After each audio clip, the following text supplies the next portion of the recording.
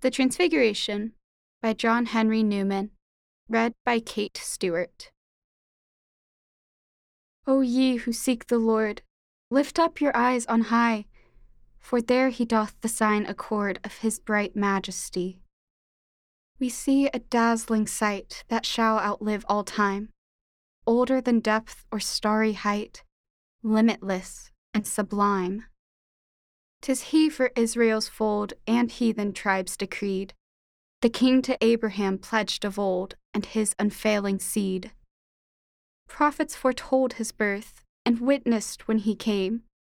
The Father speaks to all the earth to hear and own his name.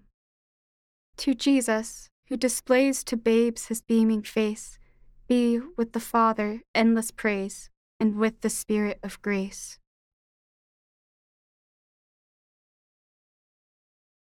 A production of We Are One Body Audio Theater.